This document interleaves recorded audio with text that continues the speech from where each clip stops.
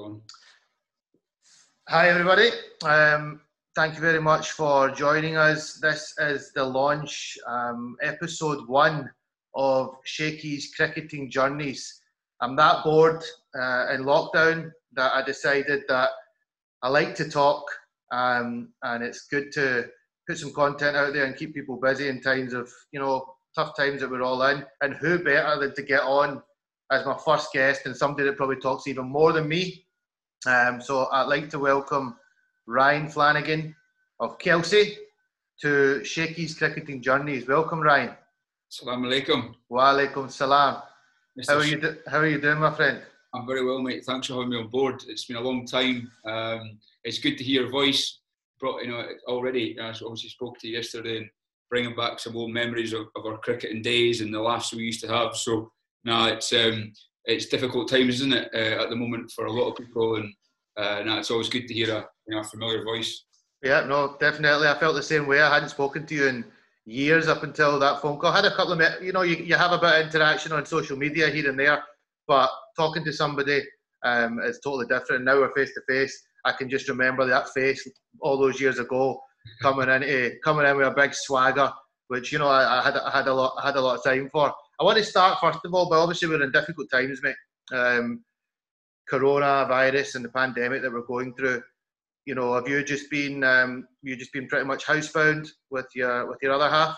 Yeah, so been very fortunate enough, mate. Like obviously, working recruitment now and recruiting the food industry. So the food industry is still going. You need to feed the nation. So I think we're lucky, and I've got a lot of my friends who are on furlough and who are recruiting finance and different sectors. So yeah, fortunate enough, I'm still pretty much working, 8 till 6, half 6 at night. But yeah, been in with the missus and the little dog, and I'm very fortunate enough to have a small garden, and you take that for granted. I was in a flat a year ago, so it's tough, isn't it, not being able to see your family, your loved ones as much as you'd like to.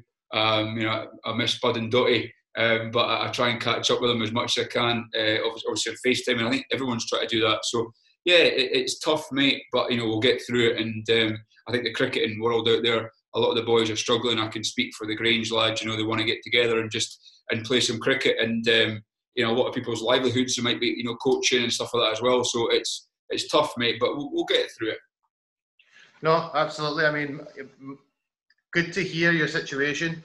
I remember talking to you when it all kind of started. There was a few messages I had for you on social media, and you'd said that it was obviously worrying times for the business, and it's good to hear that things are still ticking along. I unfortunately got let go from my job, and my employer did not furlough me. So shit happens, as they say. But at this moment in time, I think there's so much more to life than worrying about money and finances. I think if your health is your wealth, it really does apply more than ever right now. So so thankfully I can see your missus in the background there. She hasn't killed you yet. You're surviving. There's no breakup on the cards. No, mate, we're still locked in at the moment. She's actually stuck in the cupboard. I locked her away just in case. She's been a bit of a pain in the arse. Likewise, mate. Likewise. I've locked the kitchen door. My wife and my daughter are locked away in the sitting room. I'll say. That was also awesome to see that. Congratulations on the. Thank you very much. Thank you very much. It was a bit of a mixed emotion one, because obviously I've not seen my son in quite a long period of time. Yeah. But there comes a time where you need to get on with life, and I thought it was a good time to do so. No, well done. Okay, so we've had all the small talk. Nice to see you. We're introduced. We're familiarised with each other again. So I want to go and talk about what brought us together in life, which is obviously cricket. Mm-hmm. And what I really want to ask you is how did Kelsey produce Ryan Flanagan? It's a funny one, actually, because I suppose the Borders and it doesn't produce a lot of decent cricketers, and I think my uncle Jack Kerr, obviously he played Scotland, and he got 55 caps, and my dad was a good cricketer, a good club cricketer, played for the South, and to be honest, Kaz, I was born with a set of pads on. Do you know what I mean? I didn't know that. I didn't realise that. I didn't realise that your uncle, did you say, played? Jack. I knew your dad played a little bit, But I didn't know so much about your uncle, so that makes perfect sense then, because yeah. you know, and he played for Scotland, did he? Played. Uncle Jack, who's the president for Cricket Scotland. Oh God, maybe 5 or 6 years ago now. It might have been actually when I was playing, so a bit longer. And he was, I think he played at Perthshire, he played at Kelso, but they played with Andy Gorham as well. So Andy Gorham played at Kelso and played with Uncle Jack, and Uncle Jack played with Gilchrist. And so yeah, cricketing sort of family and sporting family. And from a young age, I used to go Shin Park and Kelso and watch Dad play and my uncle play, and just you just got that love for it from a young age, didn't you? You know, I remember my dad, an old story actually. I was just thinking about, you know, someone said to me, Ryan, you know, you had you could time a ball really well. Why was that? And it was actually Dougie Wilson from Kelso on Facebook the other night, and it was a video of this guy. I don't know if you've seen it. A Pakistani guy. He's drilled a hole in the side of his bat, and he's got this ball swinging around, and he's hitting timing the ball. So what Dad did for me was he drilled a hole in a cricket ball, put a bit of string on it, attached it to the top of the carport at the back of the house, and I used to hit this ball, guys, for hours on end, just bang, timing, and that's how I become, you know, my timing was good with hitting that ball, and it was funny. Dougie Wilson mentioned, Brian, every time I came back from the pub, all I could hear was you clattering that roof, hitting away the ball. So yeah, little memories like that as a kid, and running round to Shin Park to see Dad play on a Saturday, and that's what gets the buzz for it. So yeah, it all started at Kelso for me, mate, and I suppose you know, being a young lad from Kelso, you know, you played in the South District when you got, you know, to a certain age, and it was tough because the South were, you know, like one of those teams just get walked over, didn't we, all the time? Yeah, and it was you always had one or two good players, but never enough to really, you know, it was always contested between the, you know, the North, the West, and the East and the South were always kind of the. I mean, I remember years ago playing at Fetties, is where the under 15 districts used to be, and the festival, and the under 13 used to be at Merchiston. And I scored a fair amount of runs against the South. Poor guys, man, they would go for like 270, 280, and then you'd roll them for about 30 or 40. So it was a long day for them. But then that probably allowed you to, I mean, I never played against you. How old are you now, Clarence? I'm 31 at the moment, mate. So 4-year difference. So I never played that era against you, but I guess that would have allowed you to kind of stand out as well. Like if you got a 50 against one of the bigger district teams, you know, it made you stand out that bit more than what a North, 3 or 4 North guys getting a 50 in an innings. If you got a 50 for the South, people would probably notice you more that way. Yeah, I think you're right, and I think a lot of people, you know, obviously Mum and Dad put a lot of effort into me bringing me. I went to Durham Academy when I was 12, 13, 14, and brought me up to Edinburgh to MES, you know, the dreaded hall, and the amount of hours we spent in there over the years, and they put a lot of effort in, you know, taking me X, Y, and Z. And I think for me, you know, I was playing for Scotland under 13s when I was 11, and got to Scotland under 15s when I was 11, 12, and I remember scoring runs at Ampleforth and you know, going down and playing at Merchiston, like you said. And I think that was the chat. You could see that obviously I was standing out at that young age, but the South only went to under 15, so I had to move into the East when I was, you know, up under 18s. And I suppose that, you know, that's a challenge for a lot of, you know, young cricketers in the Borders. You're not going to make it unless you make the move and come up to Edinburgh or change about. And a few boys have done that. So when did you join? Did you leave Kelsey Cricket Club then at that point? Did you? Because I remember my memories of you were a Watsonians player to begin with. So when did you make the move to another club? I went to Pennycook actually. I was at university and I went to Pennycook for 1 year because Big Willie Morton. Willie was obviously a big part of my early career as well. Likewise, the late Willie Morton. It was really, really sad news to see. To see him depart. Great man, the boss, and he was like, you know, I was playing under 17s and 19s, and he was the coach, and Willie's like, you know, listen, Ryan, if you want to push on your cricket career, maybe you should come and, you know, join Pennycook. I played Pennycook for a season, and to be honest with me, I didn't score any runs. I found it difficult challenge, different wickets, and I was sort of, you know, at that time in my career where I was probably just a bit, you know, too flashy with the bat, and I think I moved to it was Drummle. After a tour, so he said to me, Drummle was always, you know, future went on to be my captain. He said, Ryan, come play at Watson's. So I must have been probably 19, mate, 19 sort of ish, 20 when I came up to Watson's. Nice.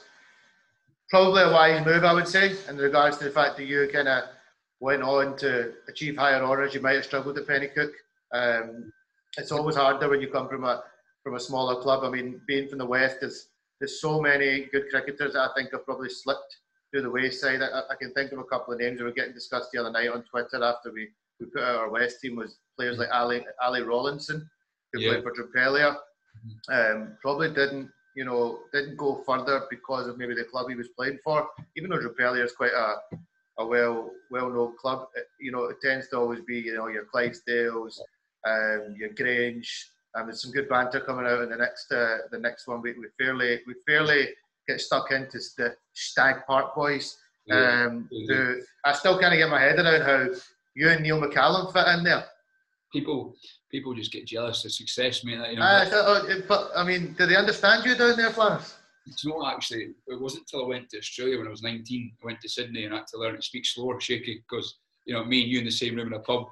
We used to start talking about women, didn't we? Because being a Ouija, I totally understand. The same thing can happen for me when I was working down south, because you'll phone somebody up, can I speak to such and such, and I found myself. Somebody actually asked me one day, "Are you?" I said I was from Scotland. He said, "You don't sound like you're from Scotland because you don't even realise how much you change how you talk. You're like, hi, how you doing? Nice to talk to you," and you can really you lose all that. You lose all that twang, but we don't have that problem today. I can understand Kelsey and you can understand Ouija, so we're all good. So Watsonians, you had some good years. That's when I kind of started to come. That's when I started to come across you, Flanners. And what stands out for me with you was, you had the ability to do things. You didn't do things very much. You weren't a mechanical player. My biggest frustration is when I see people that come out and bat and they're really mechanical. And maybe that comes back to the drills that you've just talked about there in your youth and stuff, that you had the ability to flick the ball off your legs, use your wrists, which is very, very Asian. It's a very kind of subcontinent kind of skill. Do you think that was from your childhood and when you were practicing? Is that something, or did that come from watching certain players on the TV when you were growing up? I think it just Dad obviously just coached me to come naturally, mate. Playing. Dad was always a big believer in if a bowler bowls you a bad ball in your legs, you got to hit it for four. And I think I just picked it up over the years, and I think you're right. For me, I remember Phil. Remember Huddle, Phil Hudson. Yeah. And there's another guy, Gordon Lordy. He was a coach, and he said to me, Ryan, you've got the fastest hand since Owen Morgan, and I sort of laughed at him when he said that. But even Beryl would say that. I had quick hands, mate, and I try to play. To be honest, when I was first coming to the Watsons team, before I went to Adelaide, when I was maybe 21, 22, I'd been more of a batsman who'd been known to try and grind out a 50 or 60. Do you know what I mean? And try and score runs and bat longer. And it wasn't until later on in my career that I actually started to believe in myself a lot more and take the batsman on and my time and hitting the ball for six quite easily. That was something that came later in my game. But again, that might have been a mindset thing, Carl, as well. It's weird how different coaches can change your outlook as well. Oh, fantastic, mate. I want to jump now straight. I want to just jump right into the time from when we knew each other, because that's you've given me a good insight into your upbringing. It was very interesting to hear about your uncle. I had no idea, to be honest. So it makes perfect sense. Similar to myself, my dad's brother played for Pakistan back in the 60s. Yeah. So again, getting taken over to Pakistan as a 2 or 3 year old, there's nothing else to do. Just like all the kids here are kicking the ball around. Yeah. Everywhere you look, they're playing cricket. So again, my story is probably similar to yours. I was born with a pair of pads on. Mm-hmm. Right, okay. So first time I met you, Flanners, I'm pretty sure it was Nottinghamshire.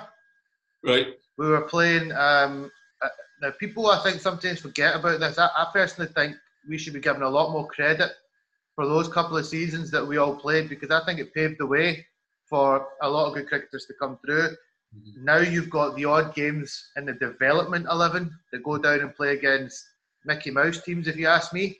Mm-hmm. If you remember right, back then we were playing second 11 county championship, and just to start with, on your first game against Nottinghamshire, I can name a few players that played in that game for Notts. Alex Hales, yeah, Andre Adams of New Zealand, Harris, the opening bowler, who opened the bowling for Nottinghamshire, first team for many years. Bilal Shafayat, who I'm actually going to be doing a show with in the next couple of days because we played together in Pakistan as well. That's just to name a few players. I remember we turned up, had the toss, and they'd elected to bat, and we went out to field. And my first funny memory of that innings was I brought Willie Rowan on first change to bowl, and Alex Hales hit him for like 2 sixes in the first over mid wicket. And I'd left slip to go to mid off, young lad bowling his first time in this level, and I went to mid off and I was like, Willie, like just look to hit you, and he's just turned around and me, what the fuck's he doing, Shaky? It's a fucking 3-day game. And I'm like, welcome to playing for Scotland in the big time, mate. Nobody plays against us like it's a 3-day game. They play against us like it's a 2020. So you need to get used to it, and you need to figure this out pretty quickly. So that was my initial memory, and I think they probably hit us for the usual, probably hit us for a good 350, pushing 400, and then we went out to bat, and it was Majid Hackett said to me, Majid has just always got knowledge, he just knows things that other people don't know, and he said to me that you could play a bit, and it was a bit like when Hoggy came in. I had the same chat with Hoggy a few days back. I wasn't convinced. I thought you had a bit of a gobby wee shite. You're swaggering about a little bit, and I thought, this is just going to probably go out here, get found out. Ball's going to be too quick for him. Going to snick off. Going to be another. He's good in club cricket, but he doesn't make the leapfrog. And I'll never forget it. First couple of overs from Harris. Now, Harris was probably bowling mid 80s at least, 85 to 86. I would say he was bowling that day. And you flicked them off your legs. 1, 2, 3, couple of boundaries off your legs, and I was like loving it, man, sitting in the boundary line watching. So do you remember that? I do, mate. I remember it. It was just like a whirlwind. You come in and you're facing these boys, and I'd watched that, Harris on the telly, and he listened to music. He was a good first class cricketer, wasn't he? And you watched Andre Adams playing Test match cricket for New Zealand, and I think I got 30 odd or 40 odd, didn't I? I think you got 40, and you actually I think you gave it away. I think you might have got yourself out when you probably could have gone on. But yeah. I think you were just, the adrenaline had taken over that day. It was mental. I just remember, these boys running, charging the ball, and it was hitting the keeper's gloves, with 3 or 4 yards quickly. You're used to, you could hear it zipping past your nose. And I remember the buzz that day. And like you say, it just went over in a flash. I remember thinking to myself, whoa, actually, I might be able to compete at this level. And that was the first time I actually got a wee sniff of it and thinking, this is what you want to do. And what a difference that was, what a difference that actually made to my career, those 2-3 seasons, mate.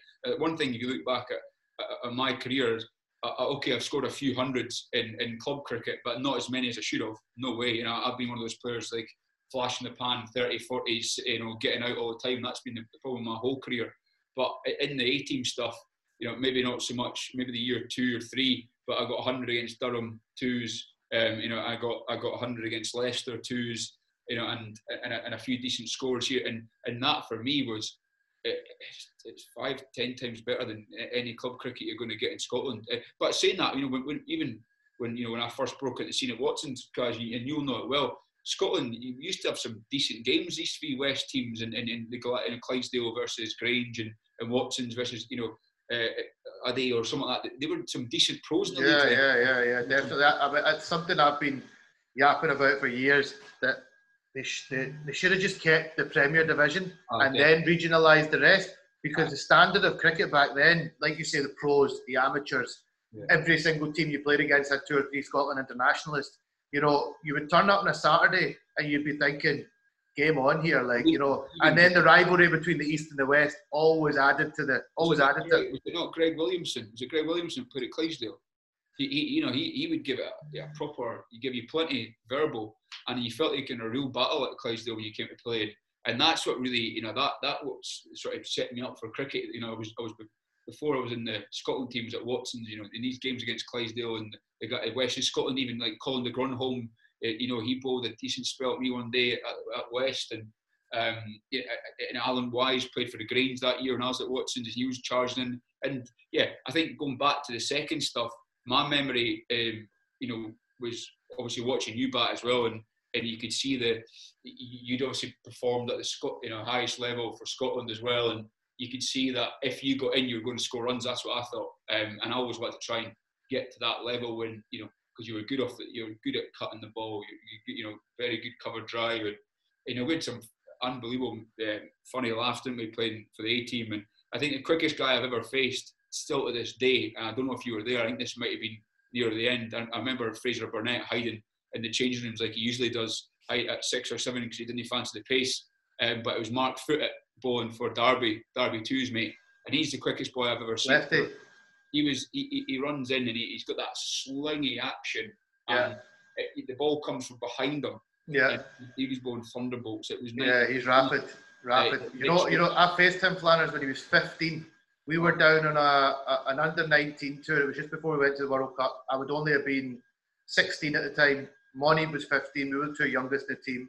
We've gone down to have like a tour of like Staffordshire and a few other areas, and we played against Notts, and he was 15, and I'd never seen anything like it. Like you say, he doesn't fly in, but when he lets the ball go, it was like thunderbolts, man, and it was like, holy shit, this guy's rapid. So I faced him. I think I faced him twice, and I would say he's probably he's up there. But I have faced a ball off Brett Lee, and I faced a couple off Mitchell Johnson as well. So they maybe are just topped that pace. But Footett was. I'm surprised he didn't really go on actually to play for England, because he had all the ability.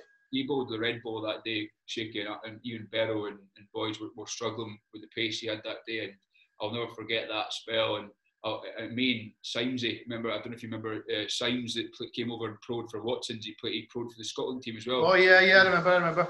Well, we went out on Edinburgh on the Sunday night and got absolutely hammered on the Sunday night, me, Hoggy and Simesy.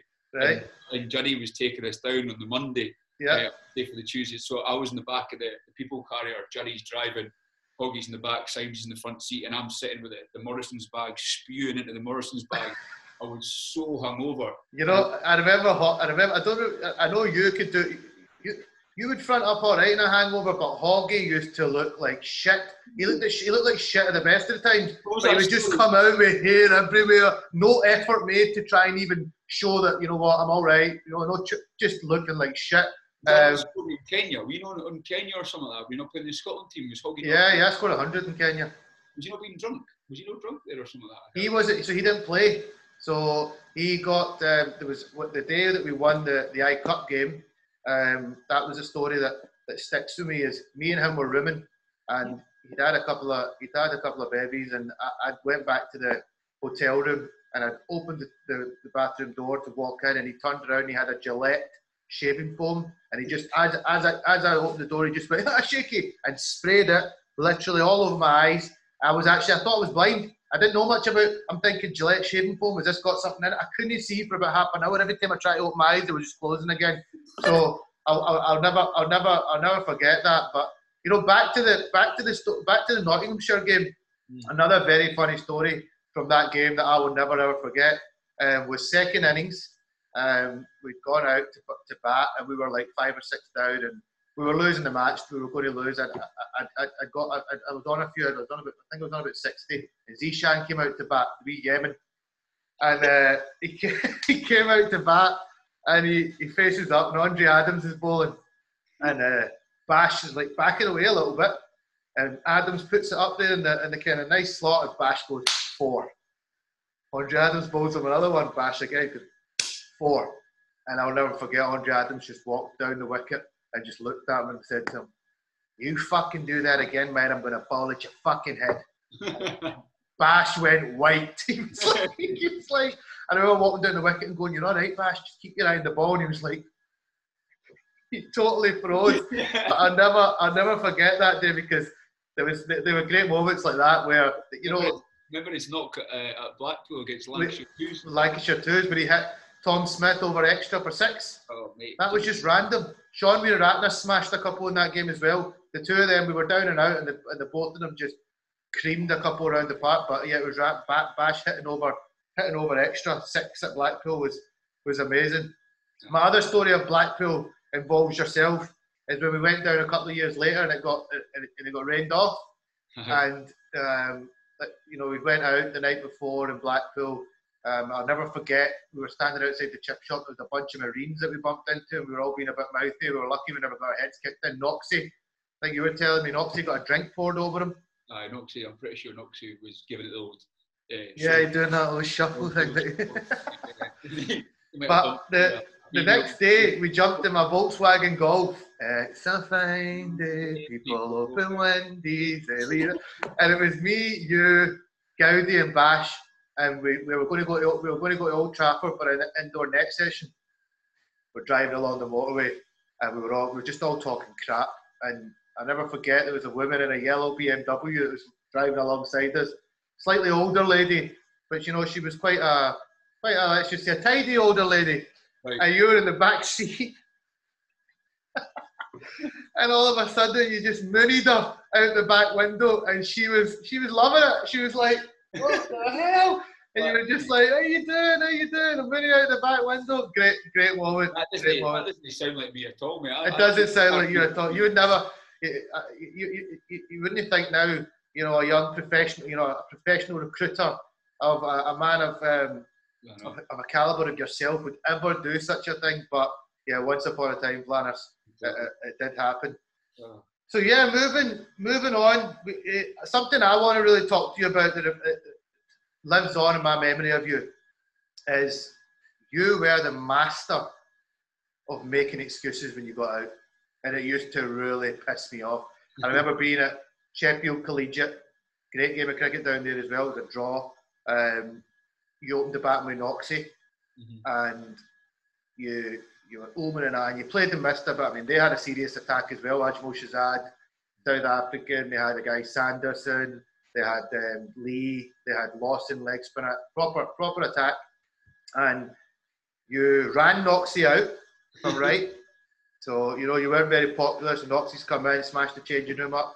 And then you've come in, and you sat in the balcony, and I'll never forget, you were like, oh, these gloves, they're no good, I've got no grip on the gloves. And I remember just turning around and going, you know what, shut the hell up. You're just making excuses. Why don't you just take it on the chin? You were not at the races. Blah, and you're like, no, I'm not shaky, no, it doesn't, no. And I said, get some fucking new gloves in. Do you remember that? Like, listen, you look back, and as a batsman, you always try and find any excuse apart from yourself, don't you? You always blame someone else. Cricket, I remember facing Ben Stokes down for Durham Twos, and he kept hitting me in the inside thigh. Do you know what I mean? Like, keep squaring me up. Bang. Next one. Bang. Next one. Came down. Said, by the way, you're a useless twat, aren't you? Yeah. I said, piss off, you ugly ginger bastard. And the next one he comes in, bang, hits me again. I think I got 35 of 108 balls, and you should have seen the size of the bruise on the inside of my leg. And I came off, and I said, do you know what? Was that a side screen in? There wasn't a side screen.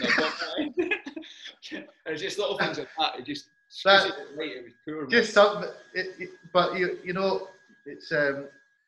I'm not going to deny that when I was younger as well, I definitely had a couple. I definitely always tried to be like a hard-nosed cricketer.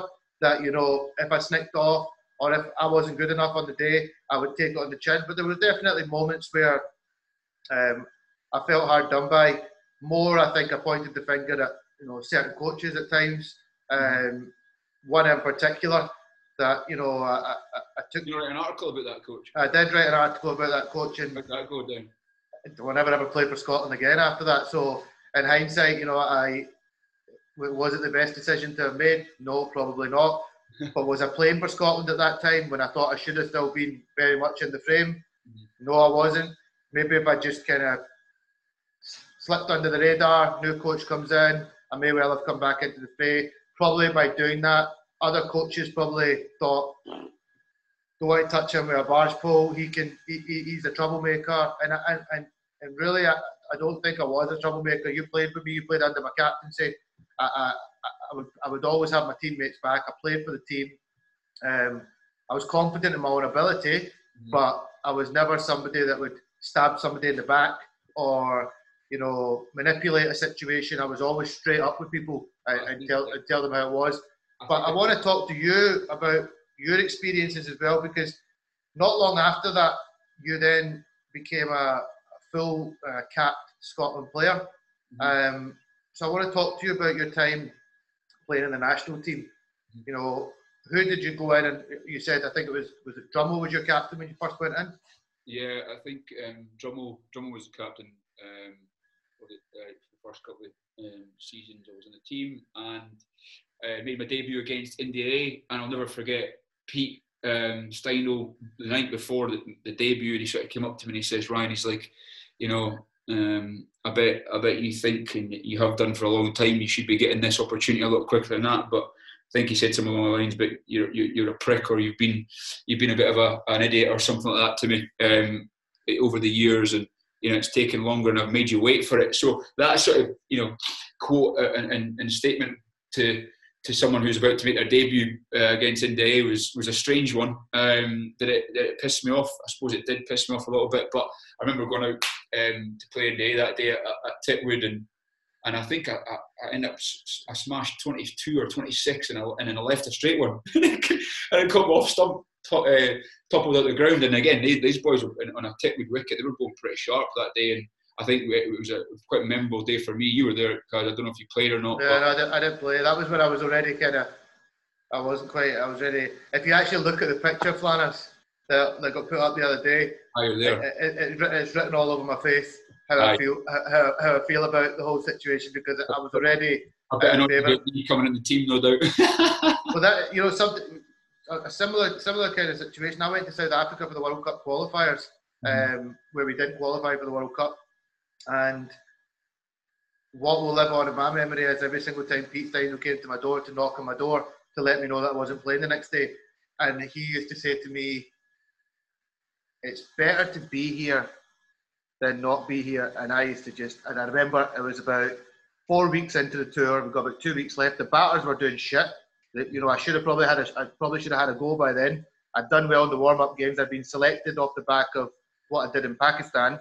And he came to my room and then he said that same statement. And that was probably the final nails starting to go in my coffin, man, when I just turned around and I just said, "Listen, I couldn't give a flying fuck what you think about that. You were a drinks carrier. I'm not a drinks carrier. I want to play. So you're trying to make me feel better by telling me it's good to be here. I'm pretty much depressed every single day. I sit in the likes of Kyle Coetzer and all these kind of guys. I roomed with Kyle for the 6 weeks. He used to call me the lizard, because but looking back now, I was just depressed. Right. As much as I was in South Africa, you'd think, oh, amazing. I was there. I wanted to play. Got T20 World Cup, went to T20 World Cup. We were told in the warm-up games, if you perform, you'll play. Doesn't matter if you're the right age or not, if you're a youngster or not, if you play. So I didn't play against Bangladesh, and I played against Zimbabwe, and I scored 36 off like 18 or 19 balls. I'd walked off and I had Ewan McIntyre, Maji, a lot of these guys coming up to me and going, "You're going to play against Pakistan in the first game." I went home to the hotel, phoned all my family in Pakistan. I said, "I'm going to be playing," to only get called down to the hotel room lobby the night before the game by Ryan Watson and Pete Steindl to say, "We've gone for experience." And I kicked off and I was like, "Well, what have you brought me here for then?" And they were like, "You're here in a World Cup, you should be." And I'm like, "No, I'm not thankful. I want to play." That's what this Scotland mindset that I've always found has been there. Like, you should feel you should feel privileged to play for your country, but you're there to play. You're not there to strive to carry drinks and keep everybody else hydrated. I certainly wasn't one of those guys. That's not what I was all about. So looking back, and I think in Pete's way, to be fair to Pete, I think that was probably his way of motivating you, but was the wrong way to do it. I think he should have said, "Look, you've worked bloody hard to get in here, and I know you've had a tough slog, but this is your time. Yeah. Take it by the scruff of the neck and go out there and now show everybody what you can do." Instead, he's kind of made you almost feel, I think, they're like, "Oh, am I meant to be here? Or should I feel bad that I've got wrong message?" I think it should have been more a bit of a kick in your backside, but making you leave that thinking, "Yeah, I'm ready for this. I'm going to take this opportunity by the scruff of the neck." No, I think so. I think, and it was, going back, and don't get me wrong, mate, I've done things that I probably regret, and whether it be, giving umpires abuse or something like that, down in my early 17, 18, and sort of went in the wilderness for a while, and obviously I came back, and a lot to I suppose Craig Wright's got a lot to thank for, and Wrighty and me sort of fell out a little bit at the end of the Watson's days, but he got me back on the radar. And then moving into the Scotland team, you're obviously excited, you're proud to be representing your country. And I suppose little statements like that. I think Pete struggled with people who have got a personality like me and you. He wants to see someone who just is the ultimate professional and doesn't say much and keeps himself to himself. And I think that's where we probably clashed with his personality traits as well. Which is I don't want to sit here and slag him off. He gave me the opportunity to play international cricket. Likewise, yeah. At the same time that I'm sure we'll go into a bit more detail, but it might have been different with different coaches at the helm. Someone with a bit more batting prowess and skill set when it comes to batting. I think Michael Powell came in later on, and I got he was awesome. I got first class 100 against Namibia, and that was all down to the way he talked to me about the mindset and a game plan, and sort of thinking and having a plan before it, and it was patience, and he obviously played as a first class cricketer for Warwickshire for years. You sit up and take note of people like that, and I think you didn't get that feeling with Pete from a batting point of view, and I think it was just he was probably in the helm for too long, mate. I think Scottish cricket was sort of petering away a little bit, wasn't it, under his influence? He's been in it for years, and but that's Cricket Scotland's problem for keeping him in the job for so long, I think. Look, I'm going to say this as well, because it probably comes across like since I did that article. I mean, I never held any punches back in that article.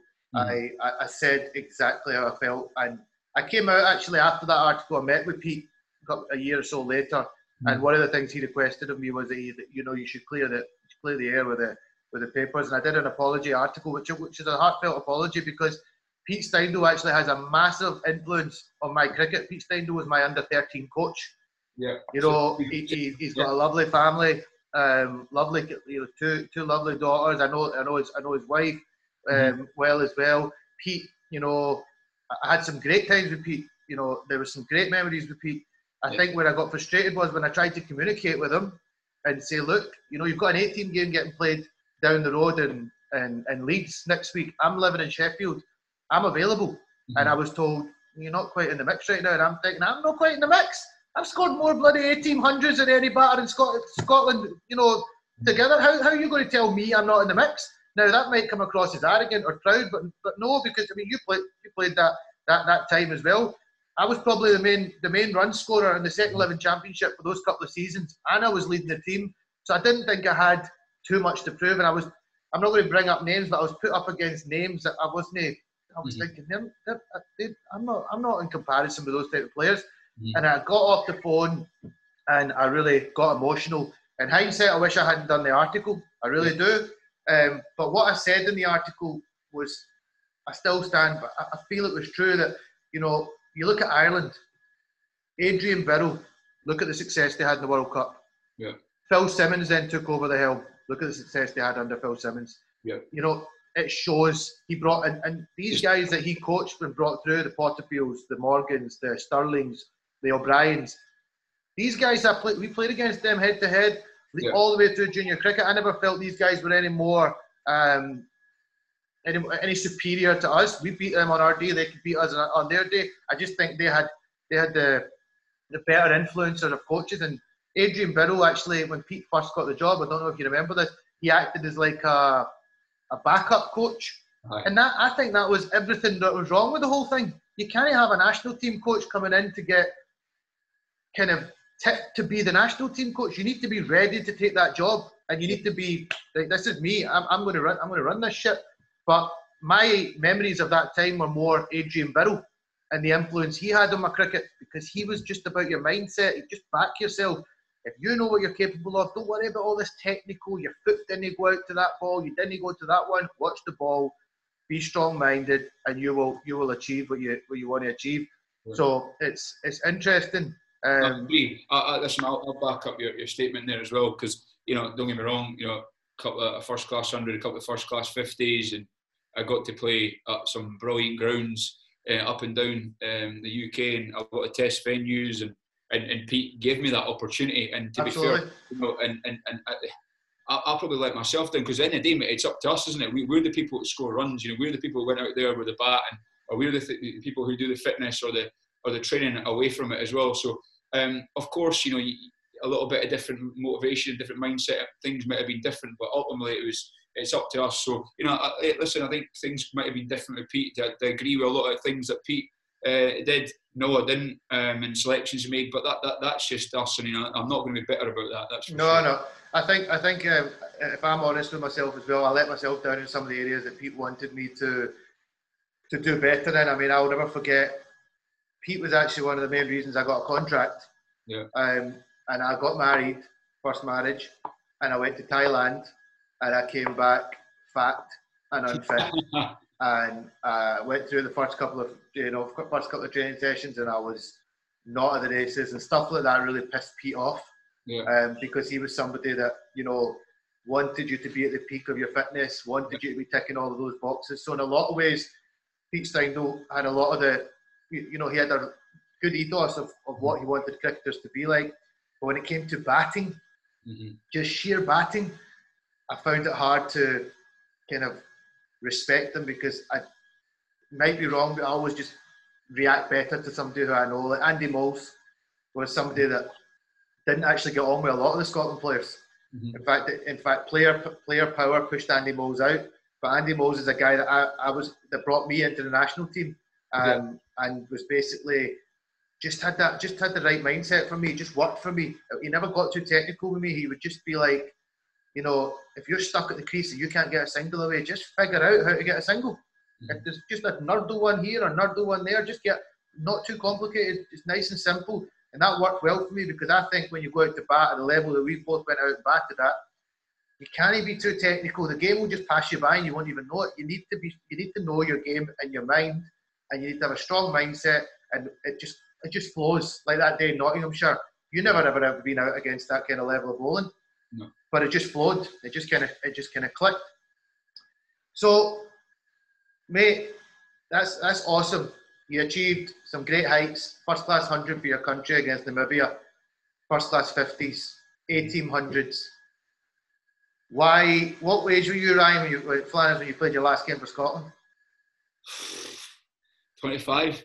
I think it was 25, 26, mate. I think, to be honest, and it was the time when all the English lads came in and they started qualifying to play for Scotland, and they brought boys in like Rob Taylor, who was useless as far as I'm concerned. You know, like Matt Mitchell was a good cricketer, very good cricketer. Josh Davies was a decent cricketer, but you know, some of the players they brought in, that, and Pete was at the helm of this as well. He thought, oh, we'll bring in some English lads who've got a Scottish second cousin or something. Aye. And I remember going on tour to South Africa with the Scotland team, and we're in Potchefstroom, and I was playing against Kolkata Knight Riders, and I was hitting these boys off my legs for six, hitting them straight down the ground for six. I was timing the ball and probably playing the best cricket I've ever played at 25, 26, and I came away from that tour thinking to myself, God, I've got to go get a job and then start earning some money here, because these boys are coming in. Contracts are, am I going to get a peanut contract, maybe 10 grand a year if I'm lucky? Do you know what I mean? So 25, 26, mate, I'm still hitting the ball better than ever. Still believe I'm better than a lot of the players in there. Competing with, you know, Freddie Coleman. Freddie, obviously a decent cricketer again, but I believe I could probably outplay him as a batsman.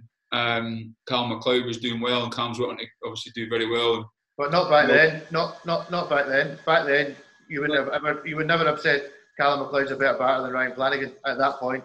No, but Callum probably had something different than me, didn't he?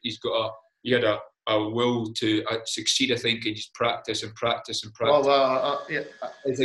He had a real arrogance about him as well, the way he would kind of train, and he just had a strut about him. I still surprises me. I never thought he was this good. I honestly didn't think he was this good, but what Callum McLeod's done is it's phenomenal. Incredible. Numbers don't lie now, do you know what I mean? But it's like, for me, mate, 25, 26, you look at players like Neil McCallum was playing in the Scotland team, and Fraser Watts to their 31, 32, and I just, that time changed for me, and I made a decision, you know, do I want to play part-time, and do I want to get paid peanuts, and do I want to be coached by Pete anymore? and it came to the point where I decided to go and start making some money. So yeah, it was a short-lived, maybe 3 or 4, what was it, 21 debut, 25, maybe 4 years in and around the Scotland team, you know, playing 18 cricket. It was great fun, but it was short-lived. Yeah, it's a real shame though. I mean, you tell me many 25-year-olds that had a first-class 100 under their belt for their country. I can tell you that it wasn't many. We're kind of, I think we both appreciate what we've been able to do in our life, but we probably have got a bit of a similar story. I never played for Scotland again after the age of 28, and that was at that point with people slag me off in club cricket all the time. I get rinsed for this, but you know what? I've got them. It's like Conor McGregor. Guess what? I back up. I had 3 first-class hundreds under my belt, one of which was in Pakistan. 2 were back-to-back, one against Ireland and one in Kenya away. Both were very important innings that probably got us into going to play in the I-Cup final. And I never even got to play in the I-Cup final that year when I scored 2. Is that against Afghanistan in Dubai? I think you might have played. Did you? I was 12th man. 12th man. I wasn't even on the trip. So, you know, okay, I'd gone out of form a little bit and I hadn't scored runs for a few games. But, you know, if you scored 100, 200 in a competition to get you to the final, you know, I would have liked to have be given the opportunity to have played in that final. I thought I merited it. But such is life. You know, I look back now, and you're probably the same. We give thanks for the experiences that we have been able to have along the way, and that we're able to talk about these kind of things now. But my next question I was going to come on to, you know, are you satisfied with your career? It's a funny one, mate.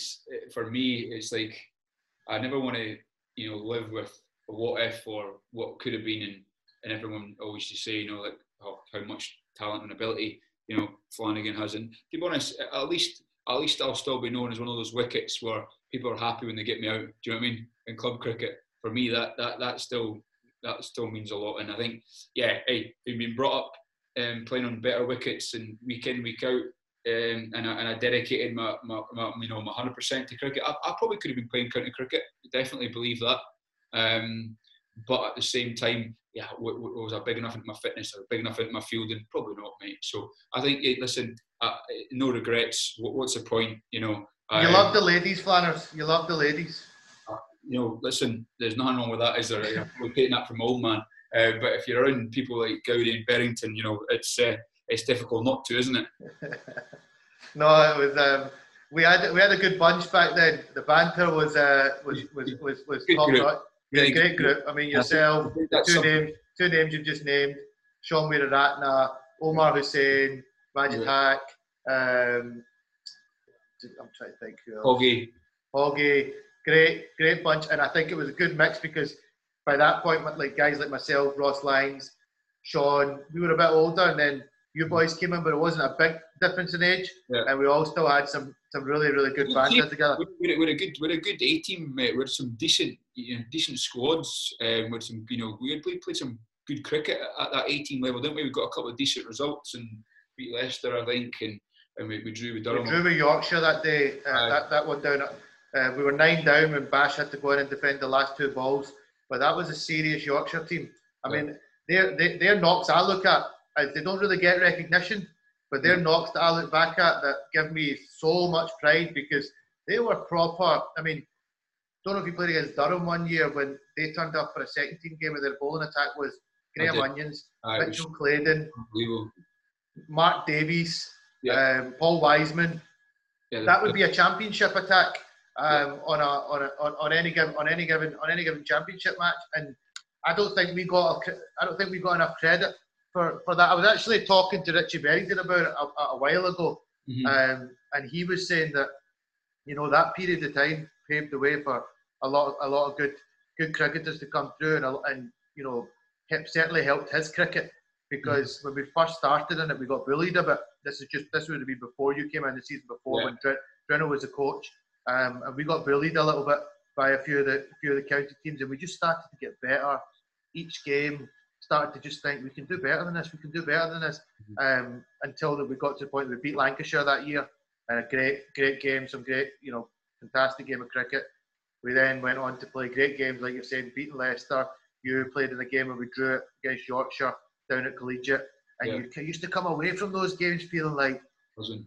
and a bit like yourself, I've always been gutted that I never made a county career, because if I was for a Scotland batter to make hundreds against these guys, I always used to feel frustrated when I used to see a trialist that would come out. You'd always know the trialist when he would come out to bat, and he'd just be like, not at the races. And then you'd think when you went out and got runs against their attack, just to scratch my head and wonder, why are we not getting a look in? But I think it had a lot to do with money.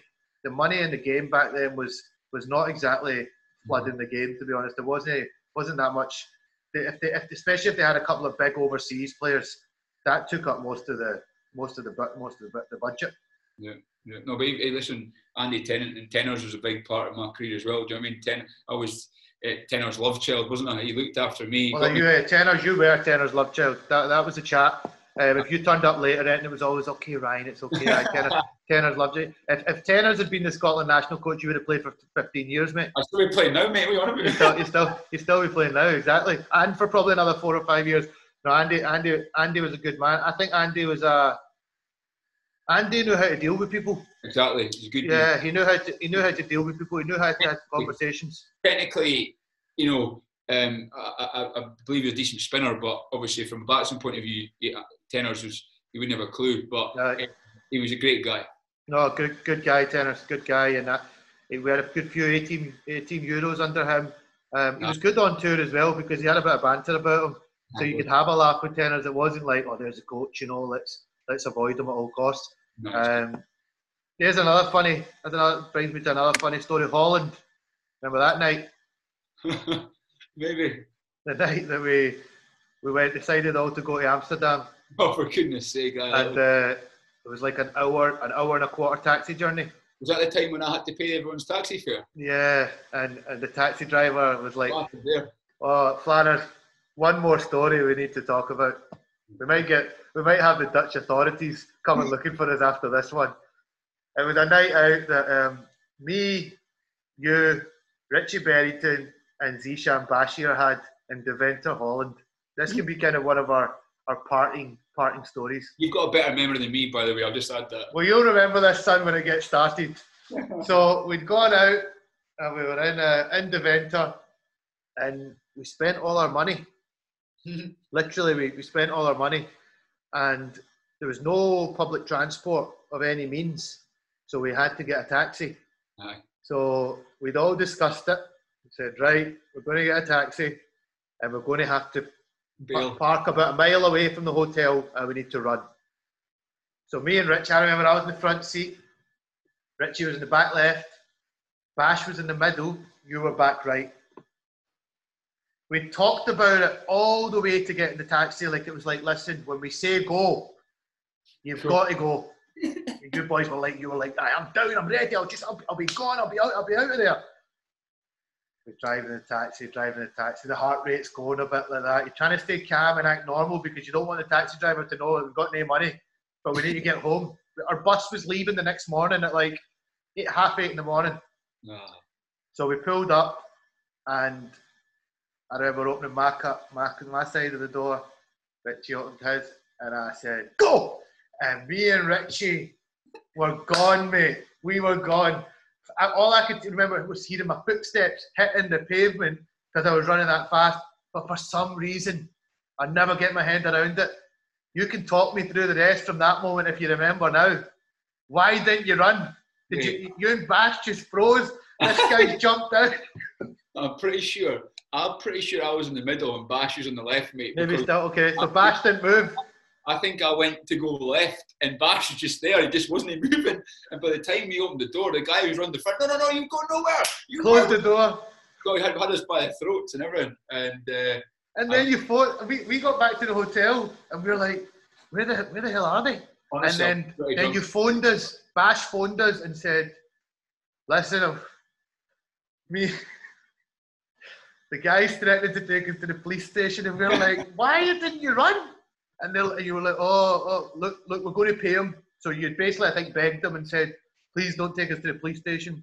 Take us to a bank machine, and somehow we're going to get money. We're going to pay you. Which actually, coming back to that, Bash did have money on him, so that might be.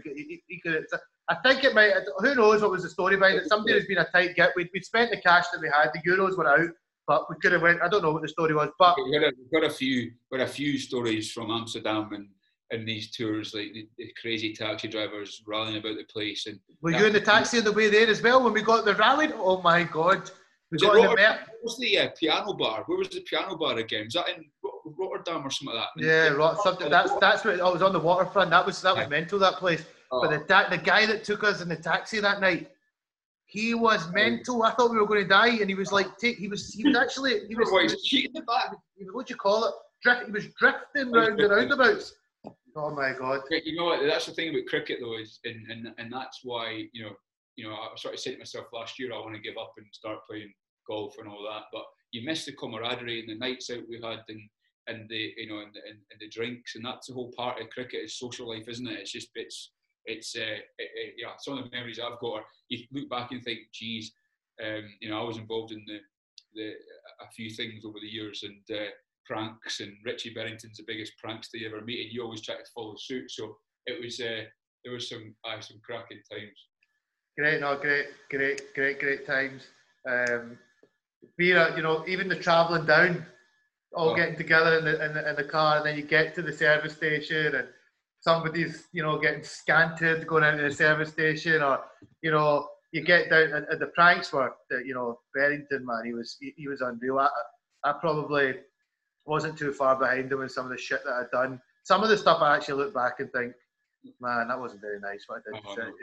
Some of the stuff that you do, but back then it was just there was nothing else to do. You're in the hotel, you're just 14 young lads all together, and just and then you had the likes of Simon Smith and Gregor Maiden who just wanted to read a book and sit, and it was like they were like the sensible ones, but we were everything that wasn't sensible. We got up to a lot of shit. I want to finish, mate, with some quick questions. Mm-hmm. Nothing that I want you to think too long about. Just want you to just answer naturally. So, who was your favourite national teammate? Barrow. Richie Berrington. Oh, it was close. Barrow and Hoggy, definitely very close. Very close with both of them. Both top lads. Yeah. Who was the best player you played with in the Scotland national team? Scottish player. Yeah. Kyle. Good sir. Different class. One of the best batsmen. I think that knock against Bangladesh. I'm due to speak to him tomorrow, and I'm going to be getting really excited about talking to him about that knock, because I was in Pakistan watching that knock, and I've never seen a Scot, apart from now what Callum McLeod's just done. Yeah. But to be honest, Kyle was doing it. That was a World Cup stage. That was no kind of friendly international game. Not that Callum's knock will live on as, I think they're probably two of the best knocks ever by two Scottish batsmen. Of course. But Kyle that day was just in a different world. Kyle's just different class, in the amount of times I batted with him at their end, and that high elbow, and he's a great guy. You never see a Scottish cricketer hit the ball straight as Kyle do. He's phenomenal talent and great guy as well.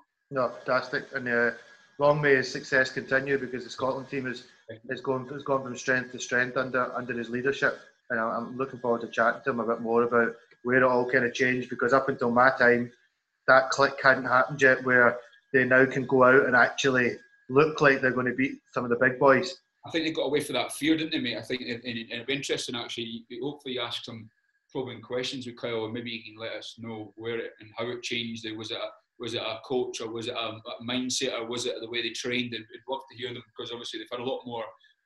Well, to see that, I remember in Wrighty's era and when you were kicking about. Yeah, no, there's some good times, but I think internationally, Wrighty's era was beating the counties. Scotland had come into the CB40 and stuff like that, or wasn't even the CB40. It was like they beat Ireland in that phase. Scotland was probably the leading associate country at that point by far, but we were never able to at that point make the transition into the test, playing against the test. Now when they go in the park to play against the test playing nation, you kind of believe that we should have beaten West Indies that day if it wasn't for the rain. Yeah. When Richie got out LBW just before Duckworth Lewis cost us, I think we would have won that game. Yeah. Next question is, who's the worst bloke you've ever played with, apart from me? Sean Weir-Ratner. Do you know? I've got to say something here. I was talking to Ali Farouk the other day, and he'd said to me that when we did my podcast with Hoggy the other day, he said, I think he might have upset Sean by kind of saying that he was like an arrogant sod, and he'd always be like, "Hey champ, get on with it, there, champ," and all that kind of stuff. And you sometimes just wanted to punch his face in. But actually, what I was actually trying to say was, Sean had a knack of getting under your skin, big time. But I love playing cricket with Sean. I think he was a great guy. He would never do you wrong. He would do anything for you. If you needed his help, he would do anything for you. He just happened to like to rub you up the wrong way, and he was good at it. He was good at it because I've had some run-ins with him on the pitch as well, and he really was able to get under my skin. But if you're watching, Sean, it's all love. It's Flanners that hates you. He kept getting me out, mate. That's the thing, and he was one of those people you did. I hated playing against him because he was good in his day, and he was competitive, wasn't he? And I think there's a few blokes that I probably didn't enjoy playing cricket with, but to be fair, mate, there's a lot of people who don't like me as well, so I'm all good with that. All good. I fall into just the same bracket, mate. So sometimes, people that everybody loves you, there's something wrong. Exactly. There's something wrong because not everyone's going to love you. But I mean, the line of work that me and you're in, you've got to kind of have people loving you because I'm business development out there trying to get new contracts in. So I've got to be a lot nicer in this industry than I have to be when I was a cricketer. There's a lot of people I don't like, but I can't really tell them that. You're probably the same in the world of recruitment. There's times where you just really dislike a client, but you just got to say, "Lovely to see you. Wishing you all the best." So it's amazing how the industry's sport, you can kind of speak your mind a bit more, but then you can kind of get stung by speaking your mind a bit too much as well.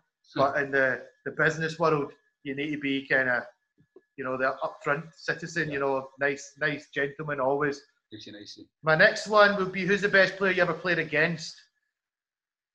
It's a hard one, that actually. I'm obviously lucky enough to play with George Bailey, Bale's Alex Hales, I played against him, I played with him. He was class in his day. I remember playing against Sean Tate over in Australia. But he played against so many decent players, mate. Do you know what I mean? We played a lot of county CB40 cricket as well. You come up against guys playing for Surrey, so it's hard to pinpoint it. I never really got to play against like a Ricky Ponting or these sort of players. I wasn't fortunate to do that, but came across a lot of good county cricketers, and I was very. So who's one player that you played against that there's plenty of top. Probably Josh Butler, actually. Josh Butler, when he was 18, he came up. Scotland under 19s played England under 18s, I think it was, and he came up and got 140 at Titwood. He was just insane from day one. I thought, that guy's unbelievable, and look what he's went on to be. Phenomenal. Yeah, he's a freak, isn't he? What I find mad about him is he can hit the ball for six when he wants to hit the ball for six. I mean, I was good at getting a single when I needed to get a single, but hitting a six was something that, bloody hell, man, I had to get down a wicket to the spinner or, be sure that I was hitting it clean. But this guy can I'm not even trying to say that I'm like comparing myself, but just talking as a cricketing mindset point of view, hitting a six is in this day and age, guys are. These guys are different, mate. I remember playing against Yorkshire Twos and Johnny Bairstow came out to bat. Remember, as a young lad. Yeah.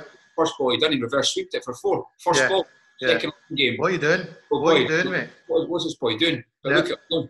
He's unbelievable. So that just shows you the talent, and these guys are phenomenal. The confidence as well, I think.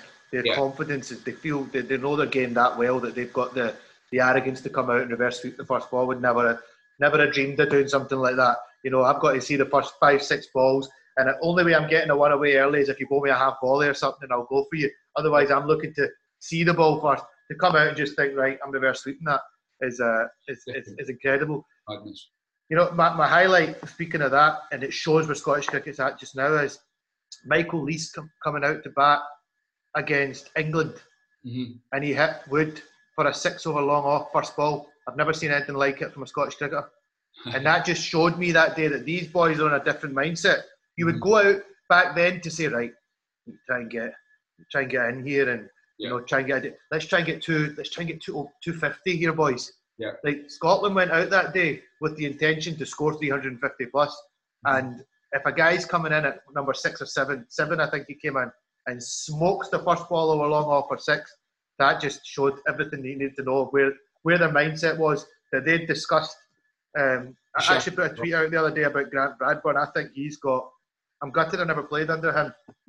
He's got to take a lot of credit as well, because it seemed to be that him and first Preston Momsen formed quite a good partnership, and then laterally him and Kyle Coetzer, and the game in Scotland definitely changed for the better. Yeah, definitely agree. Flanners, it's been a pleasure. Episode 1 is done and dusted. Let's see where this all goes, and might get you back on again one day. I might get like a group session and get a couple of the other boys on, like you were saying, the Hoggies, the Richie Berringtons, and we can go. We can slip down memory lane. But hopefully, I'll be posting this. I don't know about all this editing nonsense and all that crap. I'm quite happy with the way this is just free flowed. I might just chuck it out there, mate, and let's see what the people think. But I think it's been an enjoyable chat, and I appreciate your time. You take care of yourself. Good to catch up with you, mate, and appreciate your time. All right, you take care. Take care, Flanners. Cheers. Cheers, buddy. Bye bye.